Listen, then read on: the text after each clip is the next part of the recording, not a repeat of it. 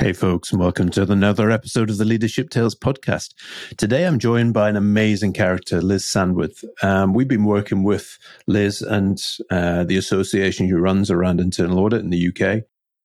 What I love about Liz is she's got steeped in a background of internal audit in different organizations, Channel 5, Bupa, so healthcare in the UK, but also has the financial background as well, but also has a fascinating background in terms of where she was brought up and how she was brought up by a father she obviously deeply respects. And you'll hear that today as we go through this. So we talk about many topics. And again, what I love about this is when we do work with associations, whether it's finance, internal audit, risk, compliance, it's this ability to be able to talk around the issues, not just about internal audit or finance, but be able to have a view across the organizational, commercial, and leadership issues that we come across in there. So fascinating conversation. Sure you'll love it, and I'll look forward to hearing your feedback.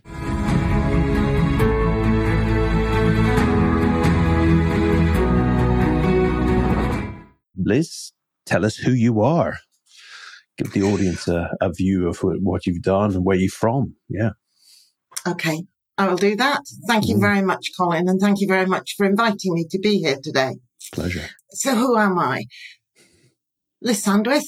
I've been in the working world, probably I would say for almost 54 years, Whoa. Of which 34 this year will have been spent in internal audit.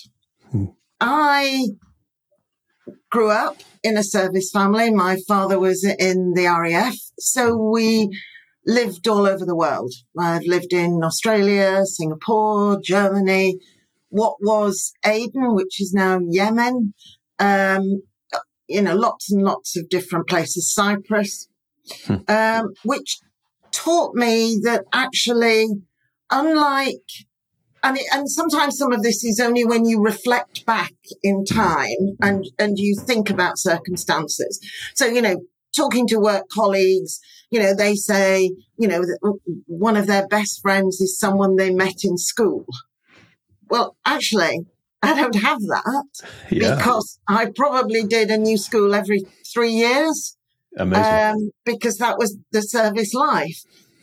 And in a strange way, it gave me the opportunity to be new every 3 years. Mm-hmm. So I didn't have a track record. I hadn't come up with this group of people that were in my class.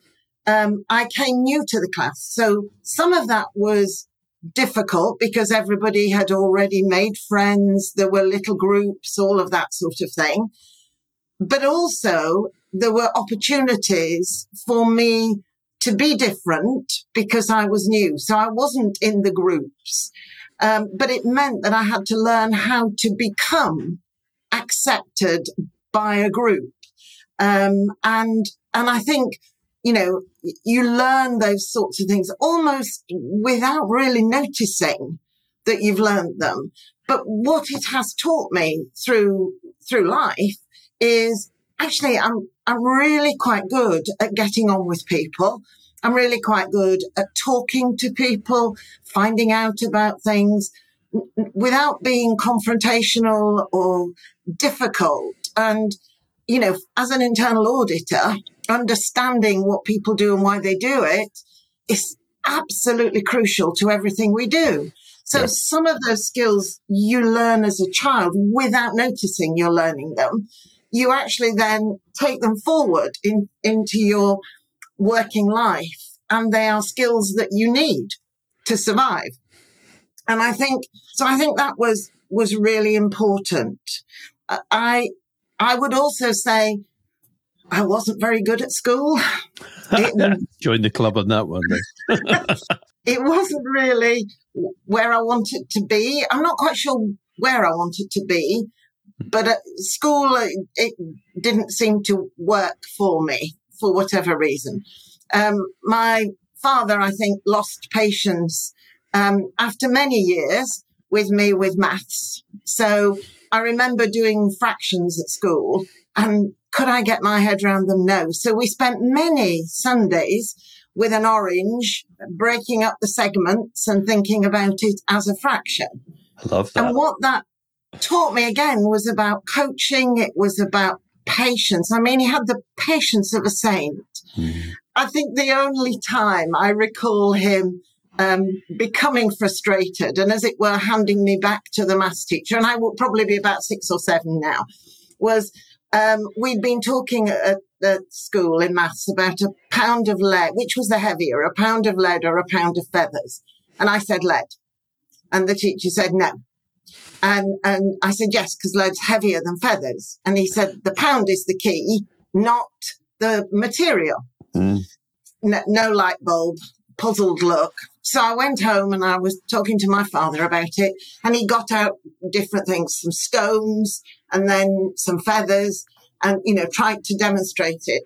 And I can remember on the Monday morning when he took me to school, he said to my teacher, over to you. I've given up with her now. You sort out a pound of feathers or a pound of lead.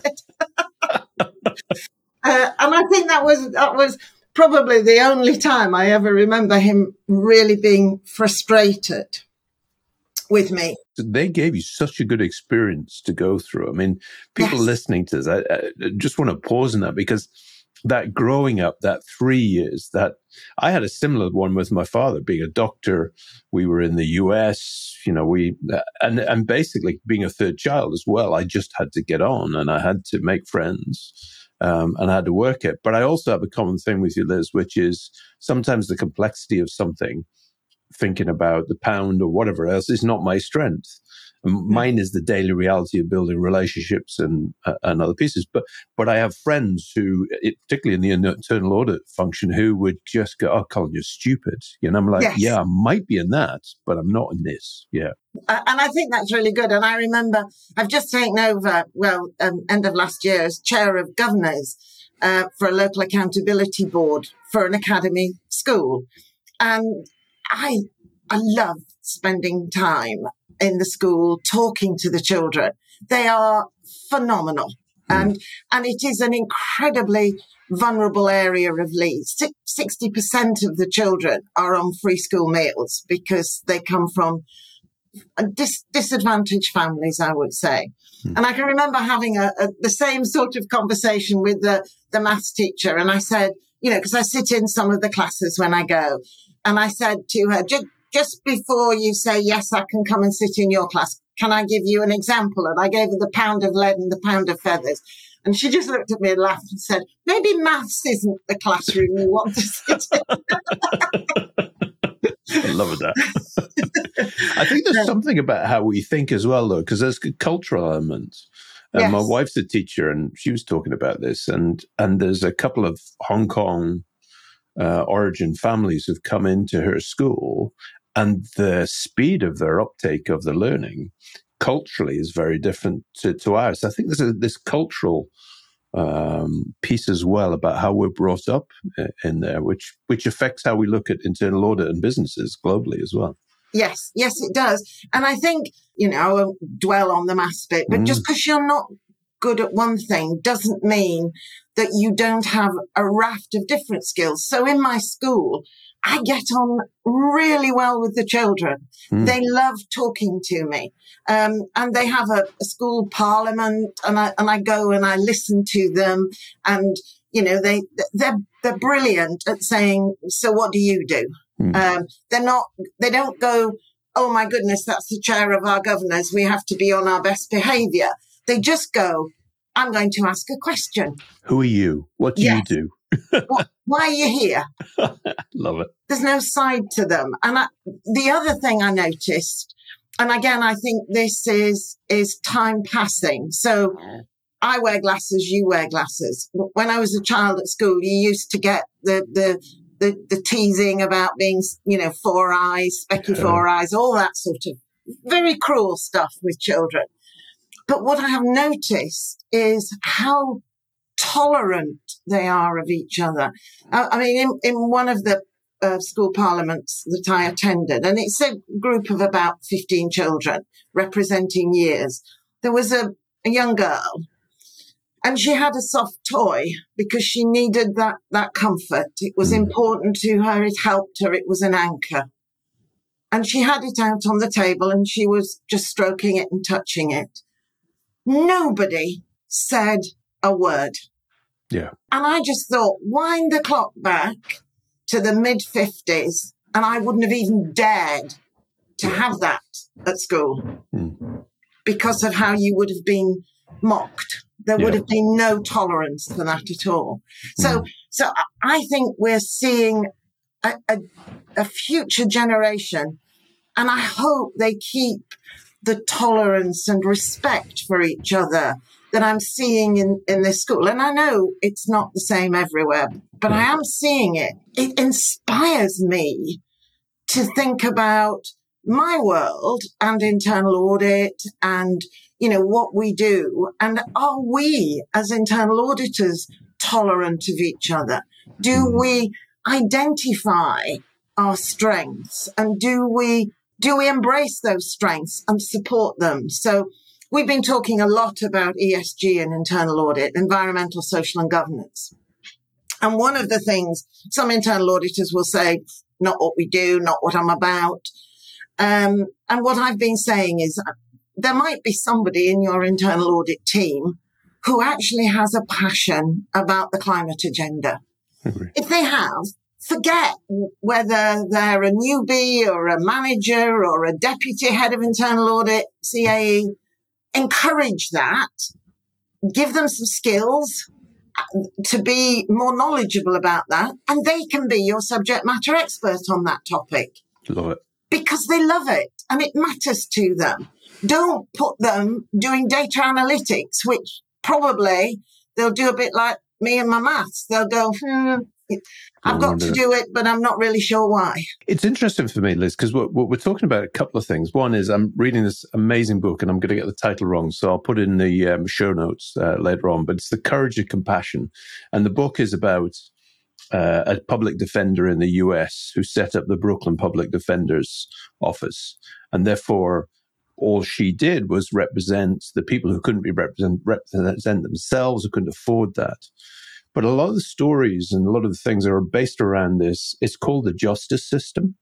But actually, it's not the justice system. It's a legal system or a system that either favors one side or the other. And it's similar to internal audit for me, which is there's a perception that this is a checking up system versus an education, a passion system. And it was resonating to me as I was thinking we were recording this morning, going, there's so many similarities about how we get in there. And therefore, igniting somebody's passion about a topic is a way of doing that. Yeah. And I think that is very true about internal audit, and I talk to people, whether it's in organizations where I am, the head of internal audit, or whether it's, my training, whether it's talking to our members. And, everybody will say, Liz, your passion for internal audit is phenomenal. And, I will say to people, I've done 34 years here. Have I hated the job? No, never. I've had bad days. I've had fallouts with the audit committee at various places, but I've had phenomenal days. I used to be the head of internal audit at Channel 5.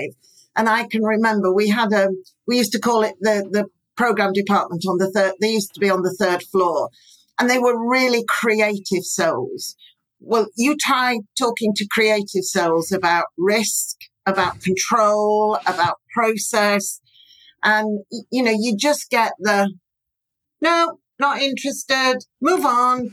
And I can remember one of my early meetings with the drama program controller, and you could never get meetings in the morning, but any time in the afternoon, early evening. And I had a meeting with her about 5:30, 5:45. And I went in and she had candles around the room and she had a bottle of wine and 2 glasses. And I said, this is an internal audit meeting. And she said, yes, but you can have a glass of wine, can't you? I always have a glass of wine about that. No, actually, really, I can't. I'll have a cup of coffee, but perhaps not wine. And I'm looking at these candles thinking, health and safety, has anybody done anything? So we ended up, we got on really, really well. And eventually they became the program controller for the channel. And they used to, we went from officers to open plan, to encourage people to talk, to share, to, learn from each other. And he was I really liked him, huge sense of humour. And when I used to go on to the floor to talk to anybody, he always had a microphone, and he used to stand on his desk and shout and sing, "Liz is here, we love internal audit." Like, you really don't, because I've got a report I've got to give you, and you're not going to like it.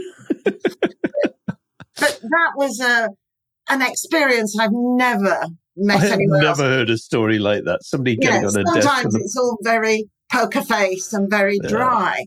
But again, you see, I think it's what you learn and the things you bring with you. So, that was, a TV company, but you can move into anything. I've worked in, healthcare, a variety of different organizations, public, private, financial, whatever. But if you care about people, and you care about what you're doing, your profession, I think you take that with you. And, I've never said you can't have a laugh when you're doing an internal audit. And I always get cross when people say, well, you only smile, internal auditors only smile when they find something wrong. No, rubbish. No, I smile when you tell me something and we have a laugh about it, or I share something with you and you laugh. That's when we smile. And I can remember many years ago working for an insurance company, and I was going through some files, and I found I think it was either a 2 or a 3 carat diamond in the file. And I put it in my hand, and I went to the manager and I said, I've just found this. Where did you find it? And he said, I said, oh, it was in a file, just loose. I said, do we work finders keepers here? And he laughed and he said, no. But I think this is the humor of insight. So we do the same on design thinking as well. So when your observations and the insights that come out of that, and those insights drive behavior. And I always tell the story that's a famous one about the university in the US, a college, who they were building a university, but rather than putting the paths in for the students, they laid it totally on grass. Then they let the students in, and they walked where they would walk between the buildings. And then once they got the path, they then put down the pavement to work so they're able to walk on. And I think it's a different way of looking at it. Same with audit, which is if you can demystify audit and you can demystify the world, there's a lot that happens in our day-to-day world that is a risk. Even just putting a restructure into business, the legal side of HR, it doesn't mean that you lose your humanity or the care for people.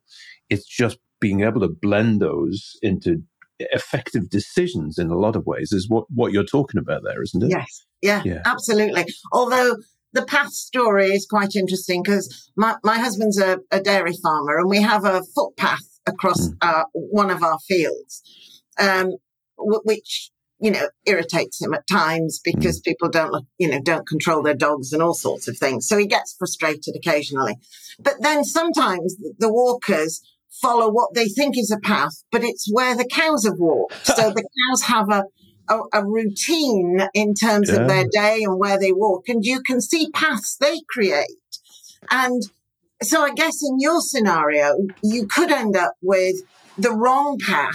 And so it's about sensing which is the path that actually you want to build a path on, and which was the path that perhaps is the wrong path going in the wrong place, and therefore you want to ignore that path. So, I think the path scenario is a great one, but it's being careful that you're building on the right path, not a false path or a path that leads to the wrong outcomes. And there's a relevant story to that now, which is ChatGPT and that, because, this seems to be in some ways the scariest but most positive thing that's happened in businesses. And people are talking about the use of it.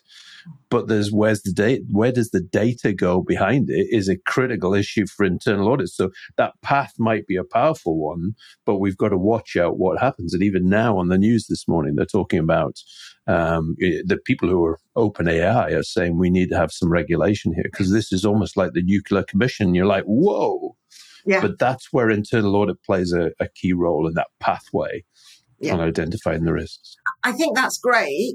And I think you're right. And ChatGPT is phenomenal. And it seems to be rocking everybody's world. So I've got it as a governor of schools, as I mentioned earlier.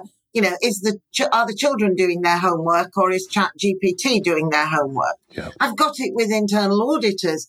I was in a meeting yesterday and we were talking about a research project. And somebody, had spent time putting all their thoughts together. And it was a great, great piece of work. And then another person around the table said, well, I just gone into ChatGPT and said, supply chain, what are the risks? What are the controls? What do we need to be thinking about?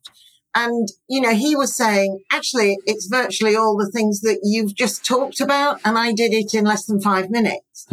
But as internal auditors, that actually isn't that good for us, because what we need to be able to do is to add value.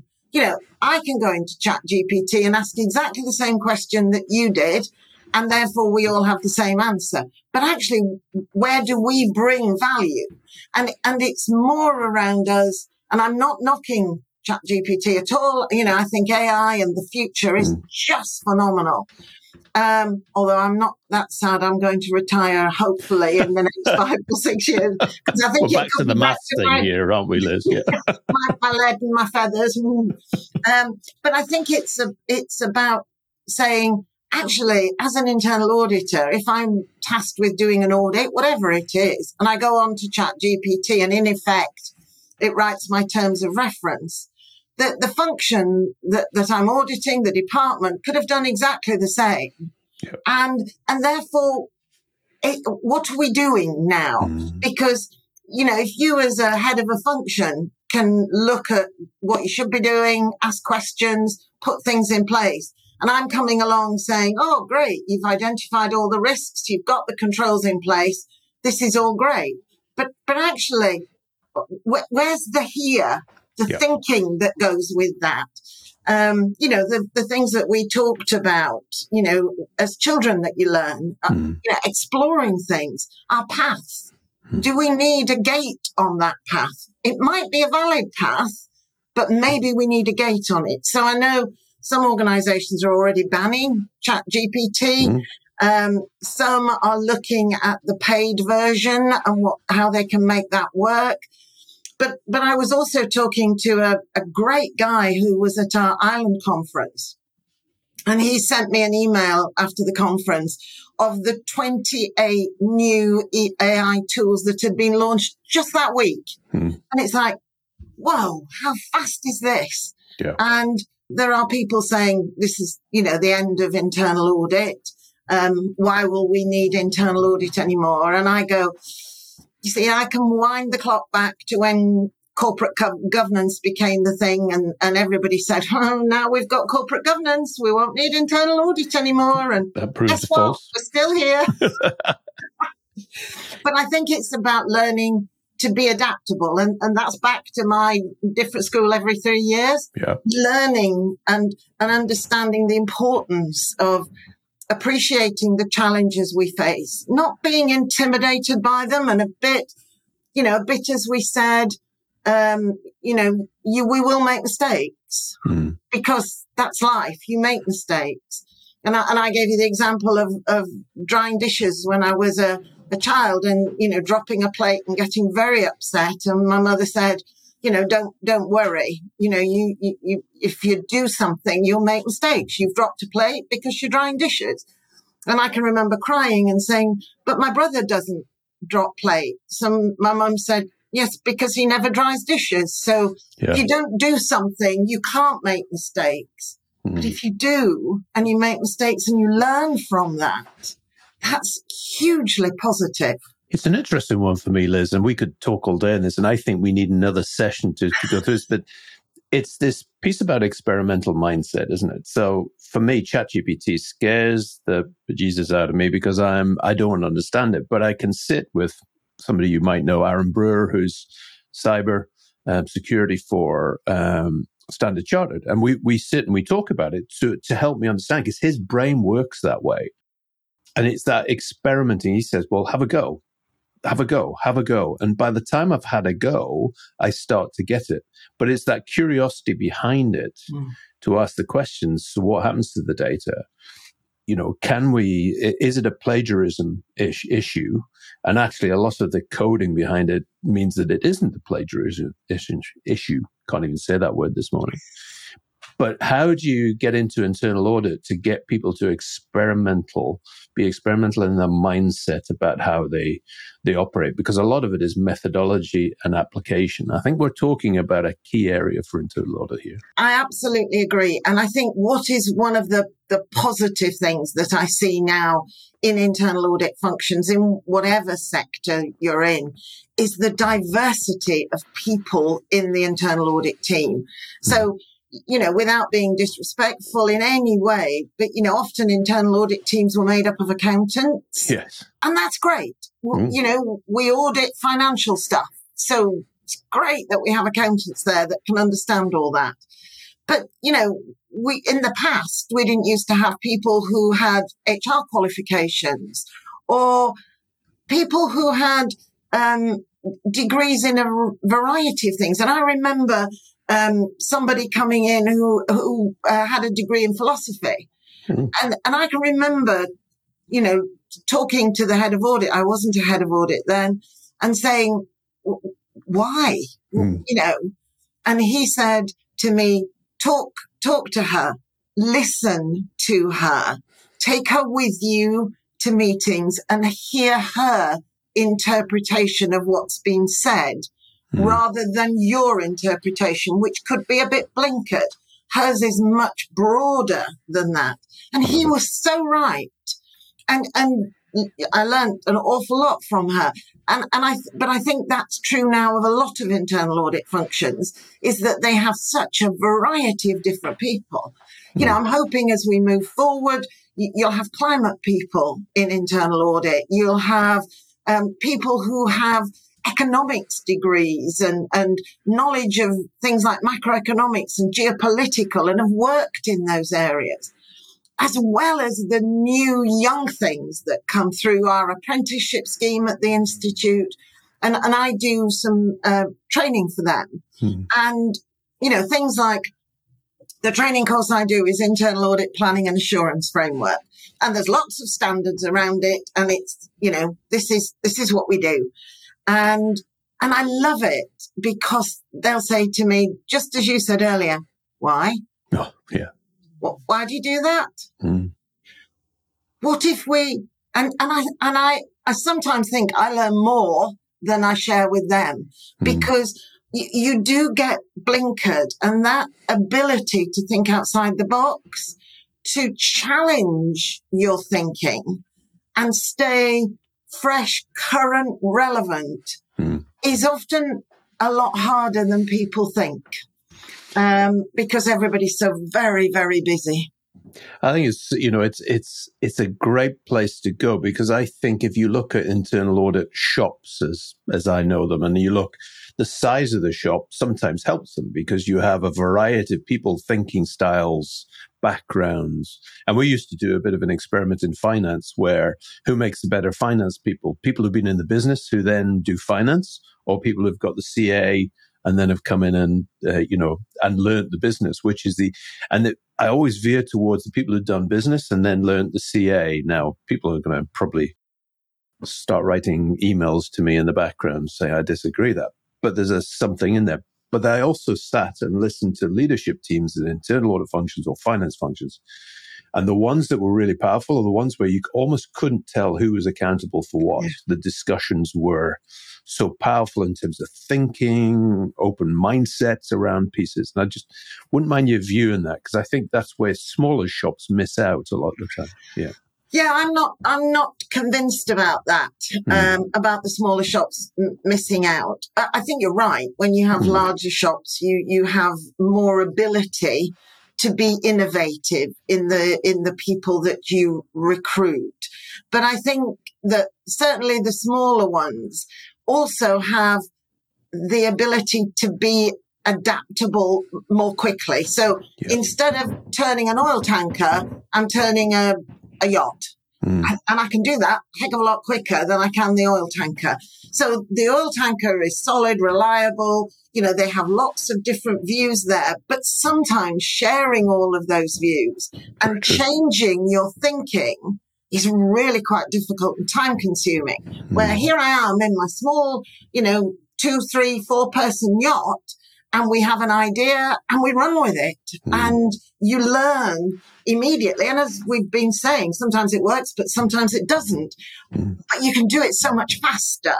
And, great point. All of that, I think, really strengthens. Because sometimes, small internal audit teams are seen as less credible than the large internal audit teams. And I think that's a huge mistake. I've worked in small teams, I've worked in large teams, and I think each has its own positive in terms of advantages and disadvantages. But in terms of speed and adaptability, I think the smaller teams knock it on the head.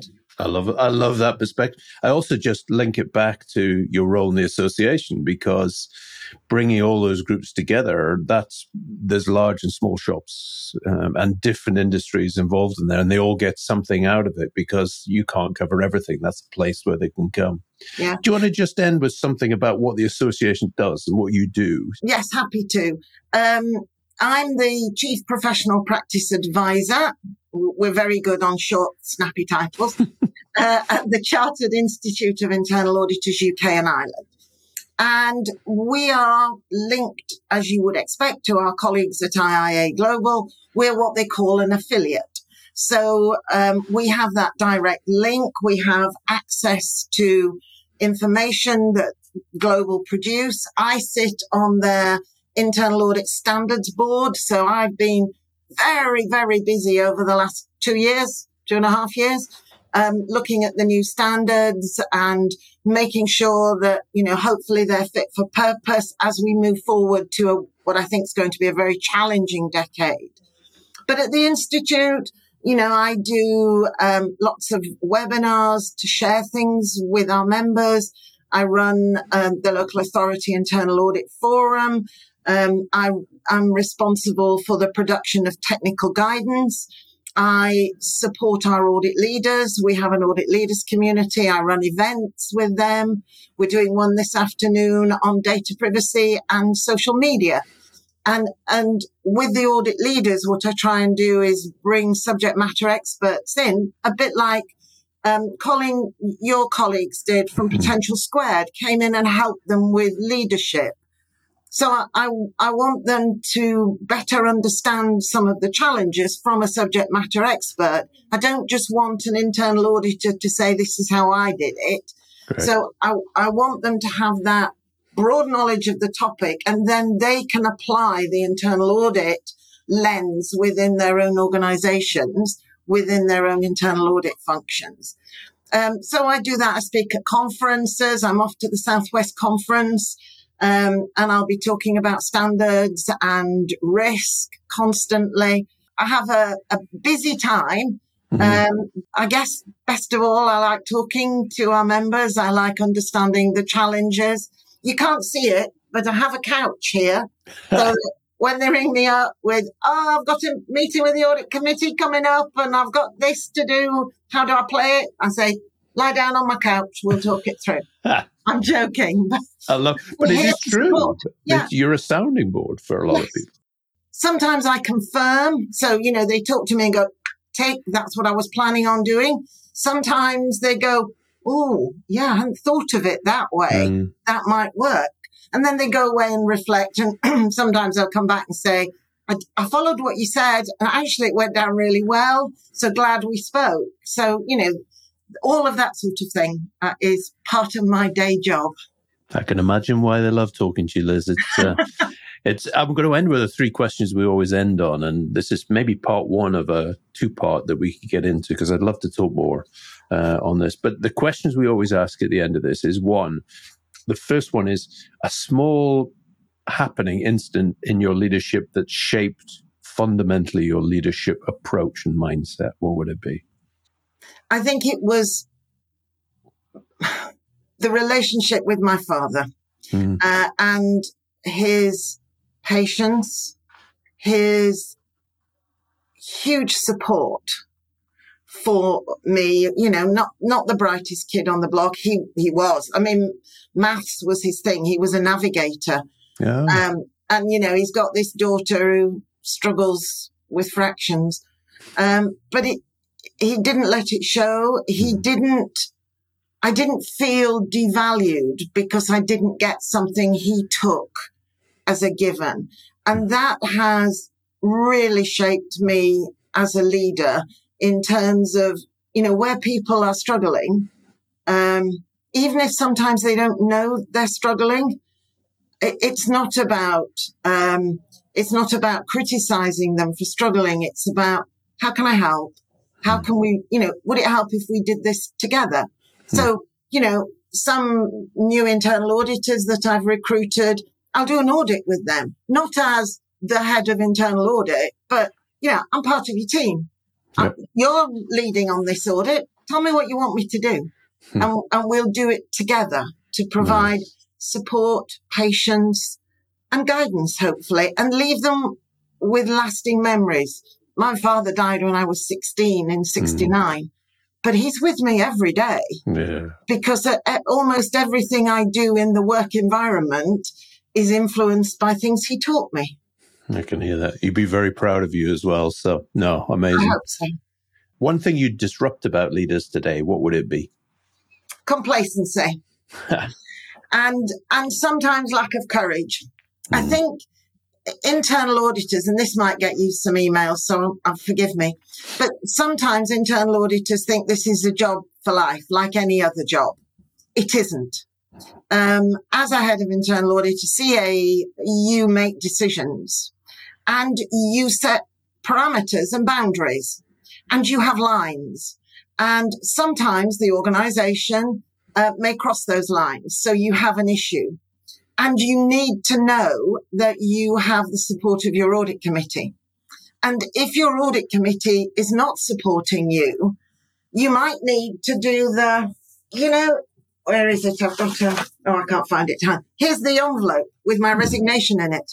Because actually you've made my position now untenable.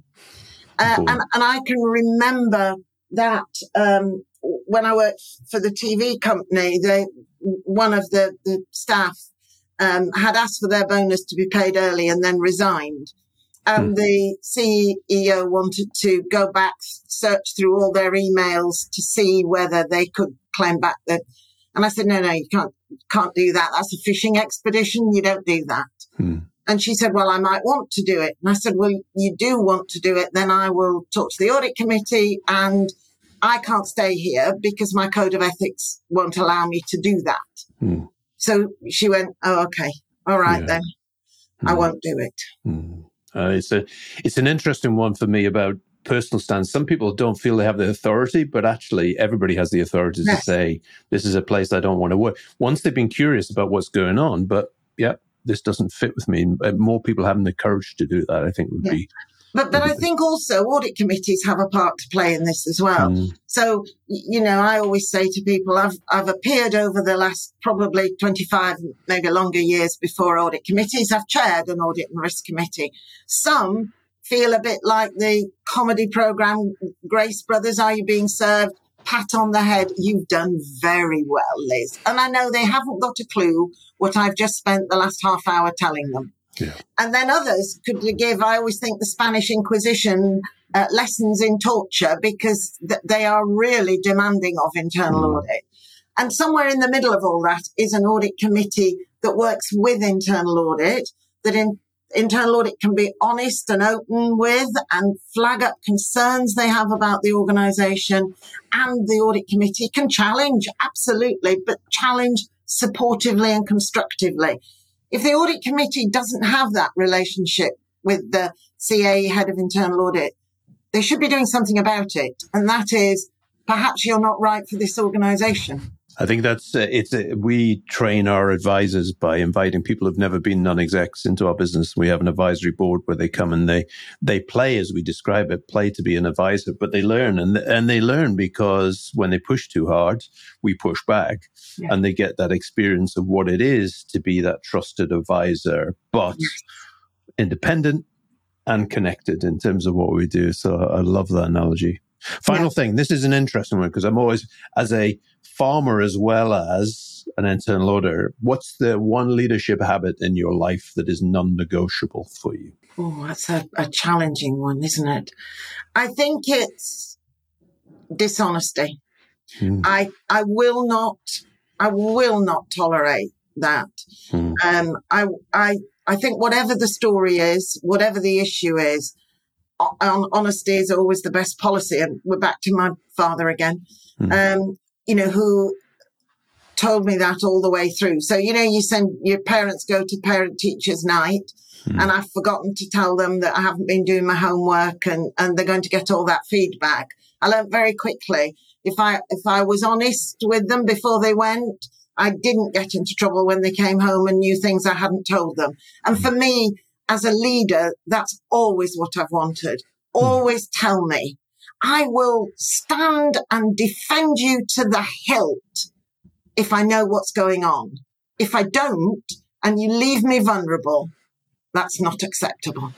What a great place to end. I don't think there's anything that the two of us could leave unsaid in this conversation. It's great. Liz, if people want to find out a bit more about you or get in contact with you, where would they find that? Yeah. I'm on LinkedIn. I'm also, they can get hold of me through the Institute at liz.sandwith@iia.org.uk. Amazing. And I'd love to hear from anybody. I'd love to see our email exchanges after this to see whether people agree, or the next time we get together. So amazing. Liz, appreciate you coming on. And as I say, hopefully this is one of many that we have a chance to have a conversation. Thank you. I've enjoyed it, Colin. Thank you very much. Thank you.